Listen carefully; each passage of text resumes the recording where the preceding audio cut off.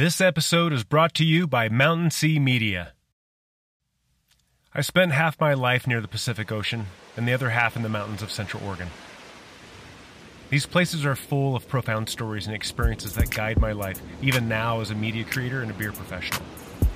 This is how Mountain Sea Media was born. I realized how impactful stories are to our lives and business. Stories share good experiences and the warmth of friends. They improve business by sharing these experiences and connecting deeply with our customers. If you'd like to connect better with your customers through copywriting and storytelling, contact me at jeremy@mountainseamedia.com. It's your story. I'll help you tell it. Welcome to a special mini-series of the Good Beer Matters podcast. These episodes are dedicated to helping the small, regional, large breweries, distributors, importers, as well as on and off-premise businesses in the beer industry survive this pandemic and even thrive once it's over. In this special series, we hear from industry experts to get their take on the biggest challenges and what you can do about it.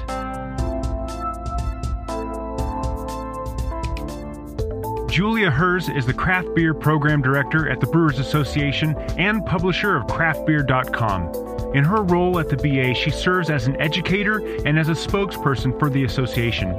She also co-authored an excellent book, simply called Beer Pairing. Julia, thank you so much for coming on to this podcast. I've been wanting to talk to you for quite some time now. Yeah, I appreciate the chance to do this in a focused environment and right back at you. Well, and I had hoped to do a longer podcast episode, a little lengthier conversation for kind of like the general podcast, but this is the current environment that we're in, and you have some very specific, unique, and great insight that I definitely wanted to borrow for the sake of the businesses out there. So hopefully we can have you back on a regular podcast. But for now, I'm just grateful that you came on to my little mini series of the pandemic podcast to kind of help those businesses in the beer world survive and then thrive. So I appreciate you being here. Absolutely. Just as a quick housekeeping thing, in case there's that one person out there who is not aware of you, your work, and everything else that you do in the beer world, will you give us just a quick background on your role in the beer world? Sure. My background is I am a home brewer by hobby, and still to this day love it. My background professionally is I was a broadcast journalism major, worked at CNN Washington, D.C. Bureau out of college, and did many jobs and iterations in my career. But when I finally found my way to the Brewers Association, I felt like I found a home. I've been the Craft Beer Program Director since 2007, and I'm honored to be one of the voices and advocates on behalf of independent craft brewers in the U.S. Excellent. And one thing you left out is you wrote a tiny little book about beer and food. You want to talk about that real quick? Yeah, thanks for bringing the fun, geeky stuff into the mix, because it's not just all about the business of beer, right? Oh, well, that's what I do. I bring the geeky stuff in. It's important. I mean, the beverage brings us together, beer brings us together, and there's so much connection there, too, to community. And when you get to the sensory side, I just love the aspects of what's going on with beer, and the pairing component is so into my kind of DNA now that I wrote a book on it. I co-authored the book Beer Pairing, launched the end of 2016, and it's everything I would want any beer educators, beer geeks, brewery reps, and or brewers to know about beer pairing and how it can work for you. Perfect. And I did get a copy of that book, and that is on my vast list of books to read through again as I prepare for the next level of Cicerone. But for me, we can talk about the beer science. We can talk about water chemistry. We can talk about grains and ground to glass type of stuff all day long. At some point, I have to ask the question, so what? And for me, the beer flavor and pairing with food is the answer to that question, so what? So I appreciate your work in that part of this wonderful world. Yeah, very well articulated. I love it. Thank you. So before we get into, no pun intended, the meat and potatoes of this, what are you drinking? I have in front of me, and I'm talking to you from my home in Lyons, Colorado. The next town over is not just Boulder, Colorado, where the association offices are located, but also Longmont, Colorado. And we've got this little triangle of amazing breweries. I just cracked it. I don't know if you could hear that. Oh, yeah. Now I'm pouring it into my glass. And so I've got the Upslope Lager. It's a great midday beer, very sessionable. Their craft lager has really kind of catapulted them into even a more broad place. And Upslope has been making great beers in the Colorado Front Range area, and they're distributed in multiple states. And I'm just a big fan of what they do. That sounds actually fantastic. I've heard of them, but I have not had any of their beers. So on my end, I am drinking a beer out of Washington, if I remember correctly. It's called Haywire Brewing. They have a rye red IPA called Pigsty. That is absolutely delicious and just intensely aromatic. The tannins on this are really kind of light, but you just get that wonderful spicy, earthy flavor, just kind of paired with that wonderful, good old fashioned, like Cascade Centennial is kind of what I imagine they use, but it's just very wonderful piney citrus. But there's a lot of body to it as well. It's a little big of a beer to have. So here we are talking early afternoon on Friday. This should have been my dinner beer. I should have had a lager like you, but I guess I went with this red rye IPA, and it's delicious. Well, I didn't want to interrupt you, but you did a great job. I didn't even dive into the sensory aspects, and I feel like rye and that nip of spice, and it also lends almost a rust or red color hue. It's fantastic when snuck into red ales. So I love the sound of that combination, and anytime I see a rye red ale, I'm all in. So, So cheers to you. I hope you enjoy it. So far, so good. Thank you. Now let's talk about, I've had a few guests on this particular mini series, and I'm asking them the same question, but of course we all have a different point of view, kind of looking at the same problem. And so I'm going to ask you the same thing, but from what you're looking at, from where you see things and coming especially from the Brewers Association, for the small regional large breweries, the tap rooms, the on-premise, off-premise businesses out there, what is the biggest challenge that you see that we're facing right now with this pandemic? So really to get to the nitty-gritty of it, and this is, there's no words really to describe this generational disruption and what we will talk about for generations. And the global climate, not just unique to small business, but to everyone personally and professionally, is off the charts hard to kind of get at verbally. But when you're just talking about breweries in the U.S., we certainly have a sense, and we've done 2 impact polls as the National Association. The one we published on our website, and you can go there, brewersassociation.org, on April 7th, relayed to us really daunting and sobering information from those breweries that replied to the survey. Almost 46% of them said that they would not be able to survive more than 1 to 3 months. And so we're in an environment where we have 8,300 breweries on the books for 2019. And now if that is, looking at the percentages of 40%, it's a daunting impact to such a fragile and yet was thriving community of small brewery businesses.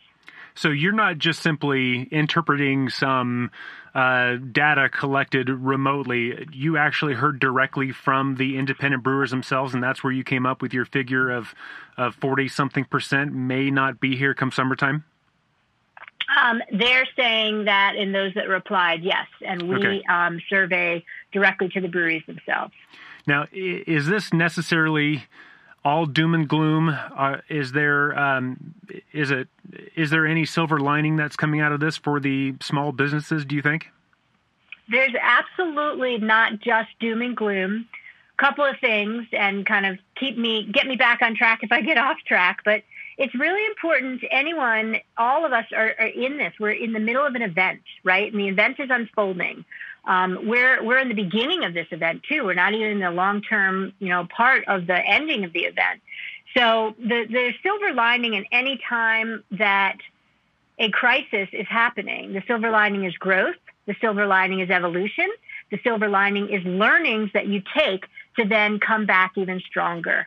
It's a bit philosophical today on this Friday, when I answer these questions, but that's kind of my big picture answer to that. And then specifically, what we're seeing is that breweries who had business models that would allow them to quickly pivot, and that's such a common word these days, the pivot, to curbside pickup, delivery, and or direct-to-consumer sales. And so the environment has created a temporary allowance for that in most every state. And so breweries who are determined to be, a part of the food establishment, and food establishments were now a part of the essential businesses that can stay open. So breweries have been allowed to be on that list, and that is, a blessing for them. The third of the sales that they'll be able to pick up from the to-go, the delivery, the curbside, is not necessarily going to keep the doors open long-term, but it's going to maybe make the difference for that extra days or weeks of sales that when they finally do get back on track and we physically are all going back out into dining and hospitality establishments again, that maybe they were allowed to have that sales boost long enough to keep the doors open. So I think that's part of the silver lining. And then also getting breweries to get their head in the game around diversification, right? Breweries that have gift cards are doing sales, not just for beer, but merchandise, gift cards, and the like. And so that is, I think, a big lesson that a lot of breweries are seeing and maybe going to apply here forward as well. Well, and I kind of see this as, I prefer to look at the world with an optimistic point of view, keeping realism and data kind of in line with all that. So I'm not a hopeful romantic when it comes to optimism. But I kind of see this as almost like an industry intermittent fast where we get to shed some weight that was holding us down, kind of do a little bit of in-house cleaning so that we come out stronger and better. Prior to this, we were well over 8,000 independent breweries in the nation, which, to my knowledge, was a brand new high watermark that far surpassed anything we had seen before. Will this be, and I'm sorry I didn't prep you for this question ahead of time, but will this be forgive me for sounding insensitive, but will this be kind of a cleansing type of purge, do you think? Well, I think you can couch the disruption in multiple ways, and many breweries will have to look at the numbers, because when you see the closings that are going to not reopen, we're going to need to look at the age of those breweries, the production of those breweries, the geography of those breweries, and then you're going to start to see the patterns of really what happened and why. And I think until we see that, it's not fair to say that, you're cutting the dead weight, because what about areas that didn't have the regulatory environment that then nurtured the breweries during this crisis time, as much as the state next door? So I think it's a hard one to say, but, the way you couch it is certainly interesting phrasing, and again, back to daunting and sobering times. Yeah, and I certainly do hope that we can save all the businesses and breweries that we can, but again, being somewhat realistic, we're going to have a lot of lessons to learn coming out of this as well. So, and I know you guys always do a great job disseminating information. So I hope that this type of information will be something that is publicly available to all a year from now, 5 years from now, 10 years from now. People have made analogies to the Spanish flu of, I think it was 1914, something like that. And there are some similarities, but we're in a completely different time, completely different tools, completely different set of knowledge. So we really do have to amend the playbook for this. Yeah. And I think about the things that'll last and linger from this. On that list is this virtual experience that we're all now going through with each other. And the internet is helping keep us together. It's also, I think, forcing, the need for mental breaks and mental health awareness even more, because screen time is good, but it could be detrimental if you do too much. But breweries and restaurants, frankly, are doing everything from, digital tastings now in a broad way. I was on a Zoom call last night on a panel through WeldWorks Brewing in Colorado, where they had almost 200 people calling in on that Zoom call while we chatted as panelists. And it was interactive, and people were putting questions into the waiting room, and the moderator would toss them in. And it was very interactive, and it was social too. So I think some of that is going to stick, which is interesting. And another thing, if you want to get at the regulatory asks, and I don't know how much you want to dive into that, but we've got on brewersassociation.org a pretty robust list of what we've asked for on behalf of craft brewers. And the Craft Beverage Modernization and Tax Reform Act, which is something that's been in play for quite a while on an ask level, and it was approved for 2 years. We've always wanted it to be permanent, that recalibration of federal excise taxes that brewers pay on every barrel of beer. But we got it passed for 2 years, which allow breweries that make less than 60,000 barrels of beer a year to have the tax that they pay from $7 to $3.50 per barrel. Then it was up, and it got re-extended for 2020, but we are now asking for a suspension of all excise tax in 2020, all of it, and we want to see the Excise Tax Relief Act become permanent. And so getting at the fact that craft brewers pay a disproportional amount of tax compared to other industries, and the fact that these small businesses are really lumped in and getting hit even more. If we could, from this type of environment, get an ask like that to be extended permanently, I think that would be another good example of something good coming from a very bad time. And that's a really good point you bring up, because I think there's a general feel of we're all in this together, and we all need to do our part. And those people who are doing more, we kind of need to hook them up. Like the folks in the medical community. There are places sending a bunch of pizzas and hotels arranging rooms for free, and kind of taking care of those who are taking care of us. And so there is a sense of we need to do our part. But like you said, if breweries are paying their undue part in taxes and having an additional burden comparative to other industries, then I think I'm not a brewer or in a commercial brewery, but I do appreciate that we need to kind of help those people out too and level the playing field. So thank you for your work on that. Yeah, and there's plenty of other asks in the mix. You touch upon one that's kind of in play, where we want to work to see if we can get a temporary tax incentive started to encourage sales at on-premise establishments, which would include breweries once they are back and open, and expanding business entertainment tax deduction, like a 50% tax when you're traveling out of state or out of your region and eating and dining at an establishment such as a brewery or a restaurant. Those kind of incentives can help when us, as the average consumer, are ready and comfortable to go back into dining and hospitality establishments. And that's a whole other thing to get at, because in this environment, there's a spectrum of responses and reactions and new expectations being set. My comfort level might be more liberal to go out to a public space than somebody else who's maybe really wanting to be conservative and much more protected and cloistered.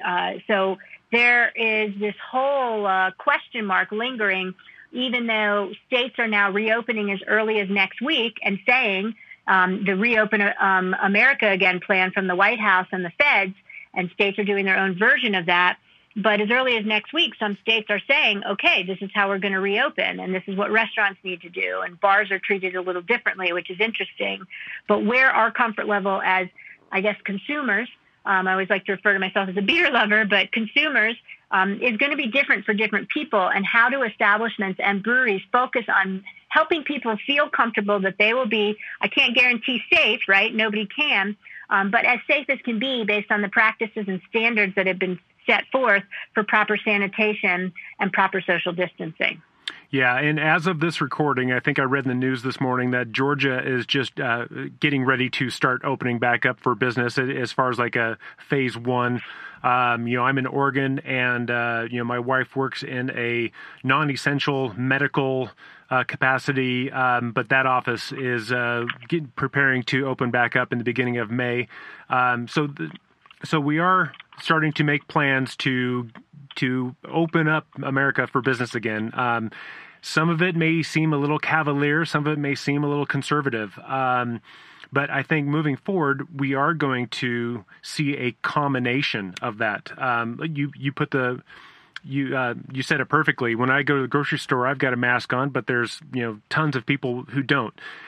As we move forward and start going back to tap rooms and breweries again, I think there will still be a need for a creative way to open up the space that makes it feel safe and comfortable for everybody.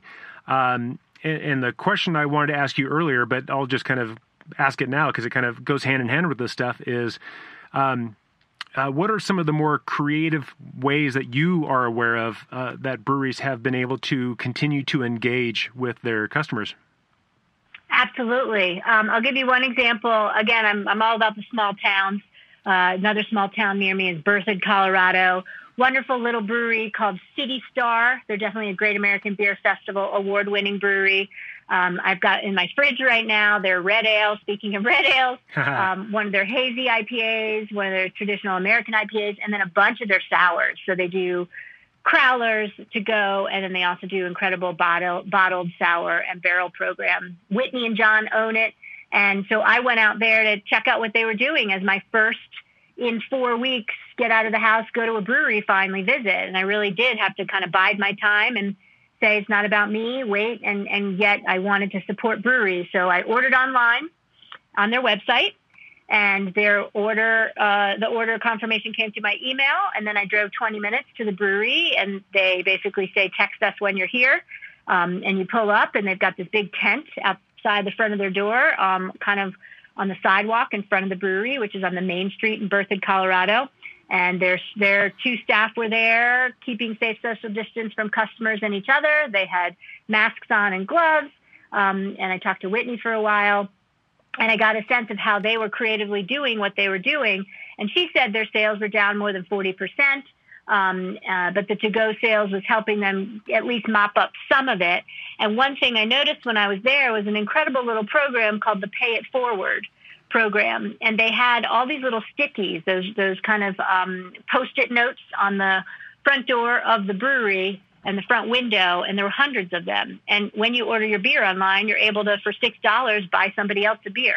And when they show up, they can grab that little sticky and get a crowler to go or get a beer, at least have the beer waiting for them when the brewery fully reopens.